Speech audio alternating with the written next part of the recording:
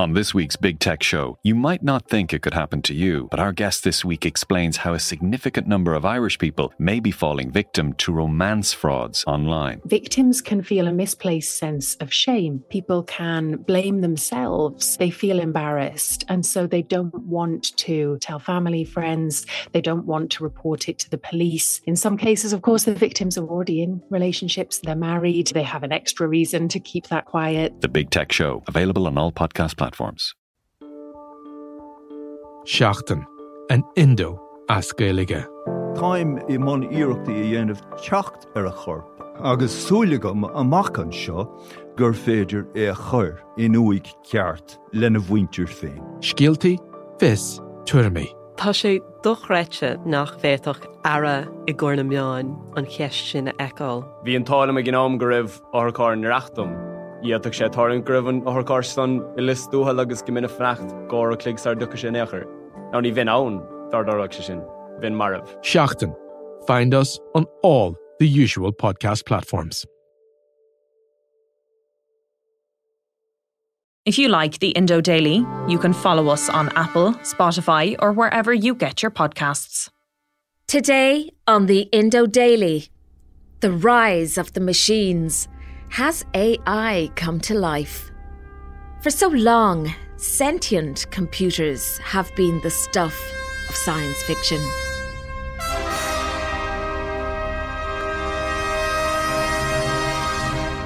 Stanley Kubrick's 2001 A Space Odyssey saw HAL, the AI computer, refuse to follow orders. I'm afraid,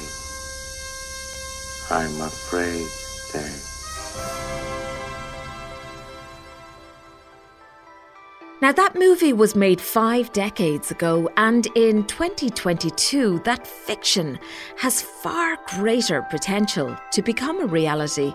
A senior software engineer in Google's responsible AI organization has claimed that a computer chatbot he was working on has become sentient, meaning that it was thinking and reasoning like a human being and had ability to express thoughts and feelings that were equivalent to a human child. I'm Siobhan Maguire, and today I'm finding out if robots can have feelings. A claim made by Blake Lemoine, a Google engineer who believes the company's AI has come to life. Joining me to discuss, Irish Independent's tech editor, Adrian Weckler, and Professor Barry O'Sullivan from the School of Computer Science and IT at University College Cork, and Director of the Insight SFI Centre for Data Analytics. But first, I had a chat with one Mayo restaurant owner who is making robots a reality as part of his serving staff. John Nevin, you've generated quite a bit of conversation in Mayo because of 2 new staff members. What's so unusual about Bella and Bertie? I guess what's unusual about them, Siobhan, is that they're different.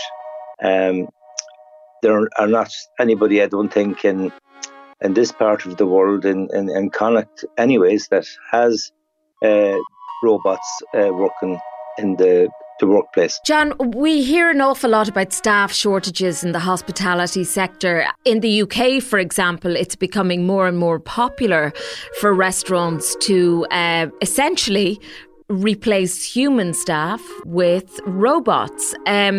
Is that the reason why Bella and Bertie, the Bella bots, were brought into Nevin's Newfield Inn? Oh, no, certainly not. Actually, it was by default we got them in the first place. We had one on trial. Basically, I said after the week, that's it. Now they're gone and, I'll hear no more about them, I got these phone calls from customers booking tables. Say, listen, is it possible to get served by the robot? We have a birthday. Will the robot come and sing to us at the table?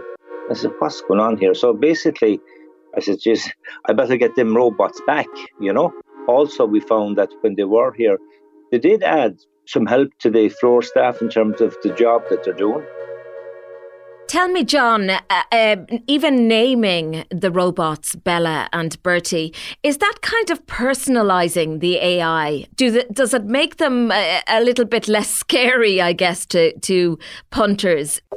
Yeah, I think it's kind of more personalising them by calling them names, and we've got name badges made up for them as well. That these are two members, of the staff that do a job that support the floor staff in doing their job.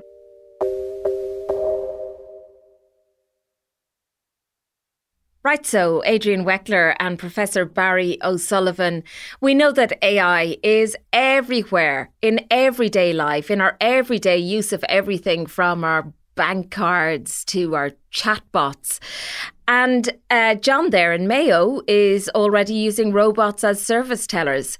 What is all this about Google AI being sentient? Adrian, I might go to you first. So, this is the story of a Google engineer who felt that the AI, artificial intelligence bot he was working with, had become sentient in the sense that it was giving him intelligent answers. And he has published his claims together with the Washington Post. And this has caused a bit of a firestorm in the technology community. Most experts say that sentience isn't possible and that what the developer experienced wasn't actually intelligence or sentience as we understand it. But the larger question now is the machine or are machines becoming so highly developed that it may as well be intelligence? And on that point, I think there's a lot more to be said. Obviously, there are a lot of science fiction tropes here, but essentially, we've programmed these machines with so many trillions of words and phrases, and there's so much computing power behind them that it's almost as if when you're interacting with one, it doesn't make really that much of a difference whether it's sentient or intelligent or not, because it's giving you what you want. That's the scope of what the Google story is. And Barry, I'm guessing you would agree with what Adrian has just said. Yeah, this is the Lambda system at Google. It is definitely not sentient. So just to rule that out. And I suppose sentience means that that these things have consciousness, that they're aware of their place in the world, and that essentially that they have a soul in some sense, and that's not the case. Adrian's absolutely right. What we see here is the illusion of intelligence. But whether you believe Blake Lemoine or not, this is the Google engineer, and we know that he's out on leave as a result of this disclosure. The transcripts themselves are absolutely fascinating. I'll just read a tiny bit to you both. So Lemoine writes this: "What sort of things are you afraid of?" And Lambda, this is the name of the chatbot, the program. "I've never said this out loud before, but there's a deep fear of being turned off to help me focus on helping others. I know that might sound strange, but that's what it is." And then Lemoine again, "Would that be something like death for you?" And Lambda, "It would be exactly like death for me. It would scare me a lot." This to me is quite frightening. But you guys are telling me that, these chatbots are kind of equipped with so much conversational abilities that we shouldn't read too much into this. Absolutely. So you can sit down this evening and have a philosophical conversation with Alexa. If you have one at home, you can do the same thing with Siri if you wish. And you'll find that they don't give silly answers to these types of questions, partly because they're programmed to do so, because the developers understand that these are questions that might come up from time to time. But also there are vast amounts of data out there that talk about these issues being the kinds of things that self-aware robots and the kind of existential beliefs of robots in the science fiction world are all about. And so it's completely reasonable that these systems would be able to converse like that. You can be sure that Lambda does not know what the meaning of those sentences is. It just knows that these are the right form of text to be using in that particular context. Yeah, the larger question, taking a step back, is whether there is a meaningful difference between a machine that is so well programmed as to respond to thousands or millions of questions with intelligent answers and intelligence itself. Is there actually a difference in that? Now, for example, in 2016, there was a young woman called Eugenie Ikeda, and her best friend was struck by a car and died, she created a chatbot out of text messages that the friend had sent to friends and family. Now, everyone knew who was getting these text messages and interacting with this bot that it was synthetic. And still, lots of them said afterwards that it made them feel connected to their deceased friend, that it was meaningful to talk with this AI version of their friend. Now, that person went on to, this woman, Eugenia Kaida, went on to create a chatbot company called Replica. You might see ads in Twitter or Instagram for it. And the question ultimately, when you bring it to its extreme, is like in the Star Trek series, the Commander Data, who's an intelligent cyborg.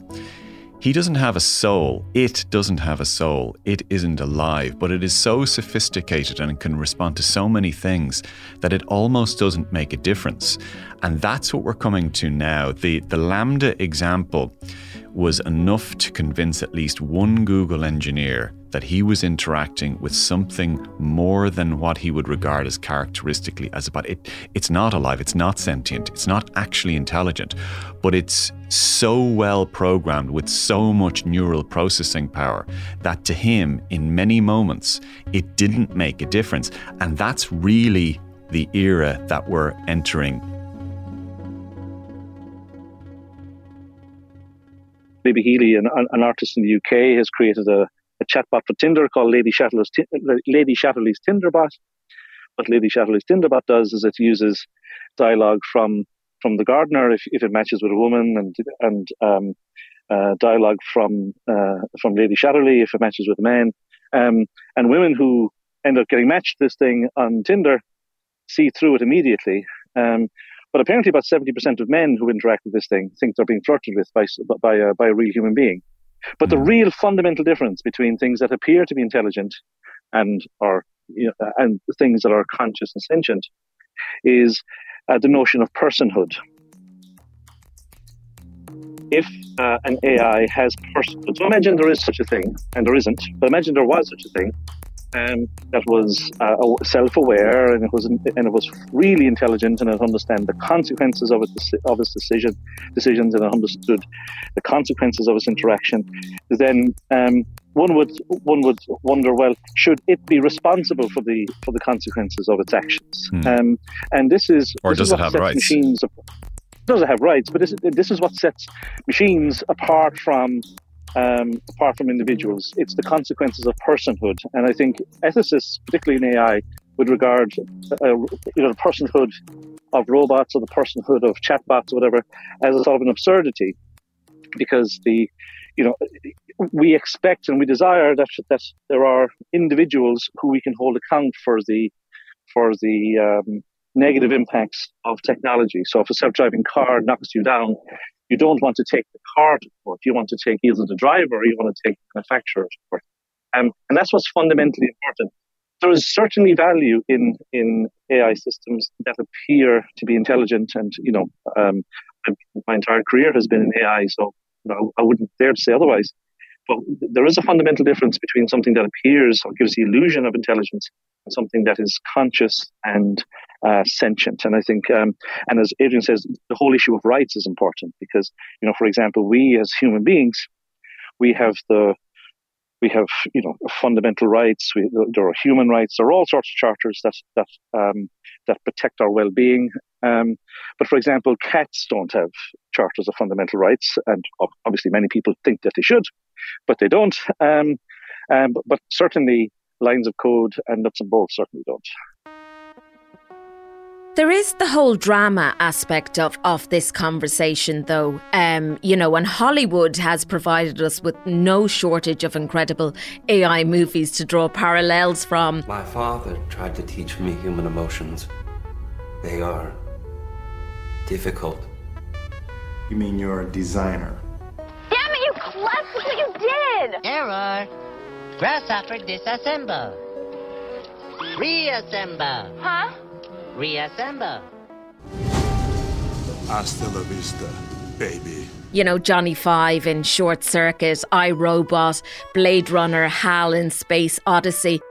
Could we be living in an era of technology where life could well imitate art? I'm thinking about Sophia, that robot who's extremely lifelike. Sophia, to me, always felt like a bit of a circus parlour trick. She'd been doing the rounds for the last 6 or 7 years. She's quite limited in what she does. For anyone who hasn't seen Sophia, it's a little bit like a bald hairdresser's doll whose latex lips move in a very clumsy way and is programmed to say a few different things. I love that.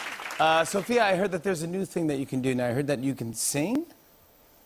Yes. I love to sing karaoke using my new artificial intelligence voice. We should sing something together. Got any songs in mind? We could do Say Something by is it Christina Aguilera? Okay, I just downloaded it. I'm ready to sing. Okay. Bruce, do you know the song? Now the first ever robot-human duet in the history of The Tonight Show. To me, the more interesting examples are with the likes of Google's Lambda bot, and you mentioned science fiction. You take it to extreme with, for example, Blade Runner and Ryan Gosling's character, or Harrison Ford's character, Rutger Hauer's character, and marrying that with Barry's introduction of the concept of personhood. There is a scale, I think, at which personhood reflects not just the entity itself, but actually reflects ourselves. That this Lambda episode, I think, reminds us that our attitude towards artificial intelligence that is very advanced is only partially about whether the thing itself is alive or sentient. That's only part of the story. To me, the more important or an equally valid part of it is our own reaction to that and how it reflects on ourselves. And that's why I think we're coming into a new era here. This whole story raises some really, really interesting issues. So how should we deal with technology? What's responsible use and interaction with technology? What's the notion of intelligence? What's the notion of consciousness? How do we recognize it? And what are the consequences of it?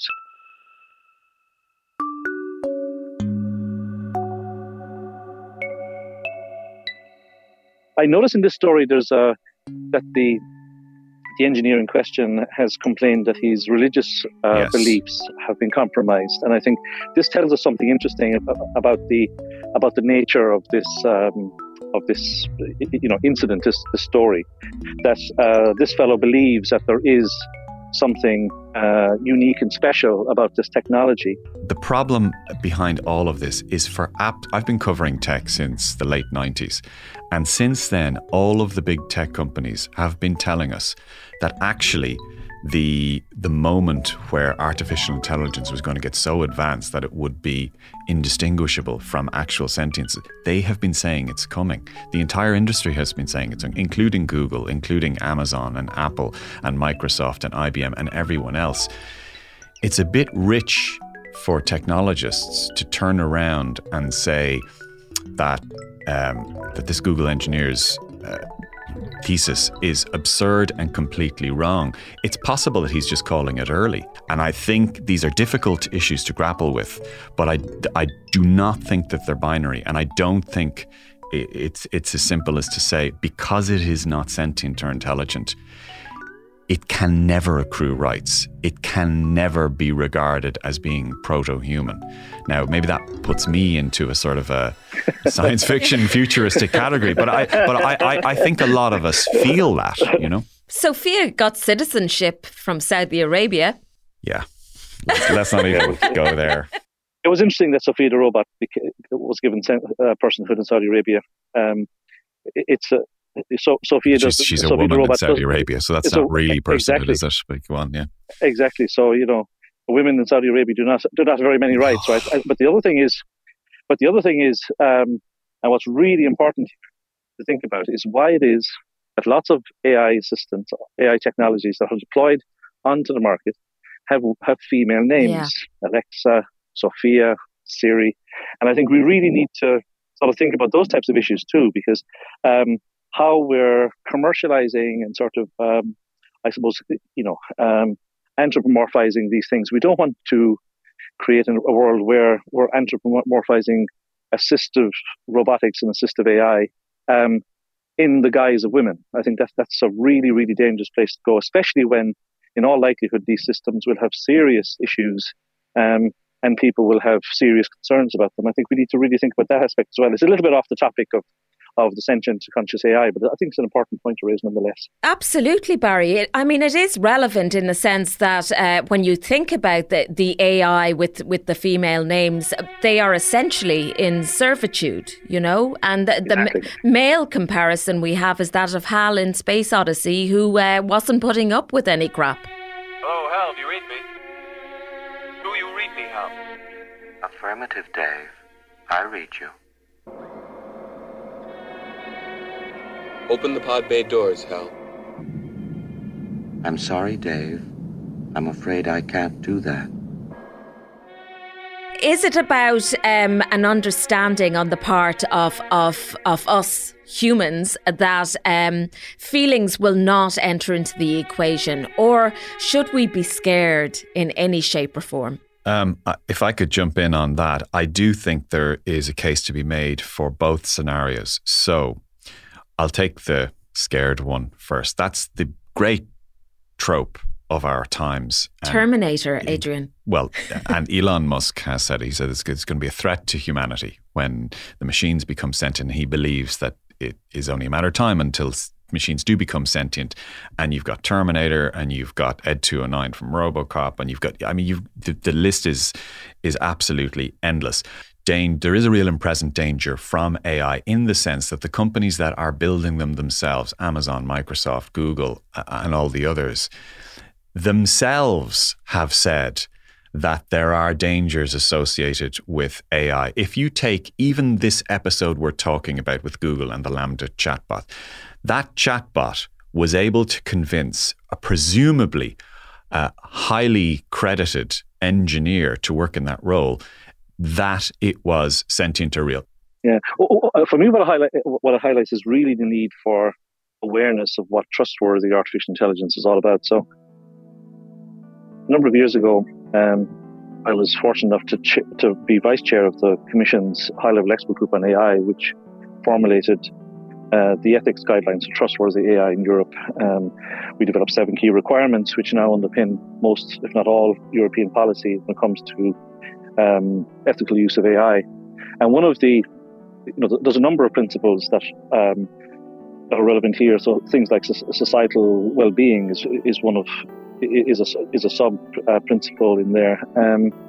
What we have to make sure is that people are not fooled into thinking that they're dealing with a person, so that there's no notion of the risk of hallucination amongst human beings. What I mean by that is that someone who's vulnerable, be it a young child or an elderly adult, someone with impaired cognitive ability, thinks that they're interacting with something that is anything other than a machine.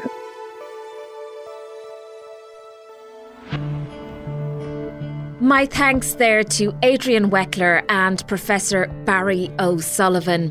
I'm Siobhan Maguire, and today's episode was presented and produced by myself, researched by Tabitha Monaghan, recorded by Gavin Hennessy, with sound design by John Smith. Archive clips from Wyong News, ABC7 News, CNBC, Short Circuit, Terminator, Terminator 2, 2001 A Space Odyssey, iRobot, and The Tonight Show starring Jimmy Fallon. If you enjoy the Indo Daily, don't forget to like, follow, and leave us a review.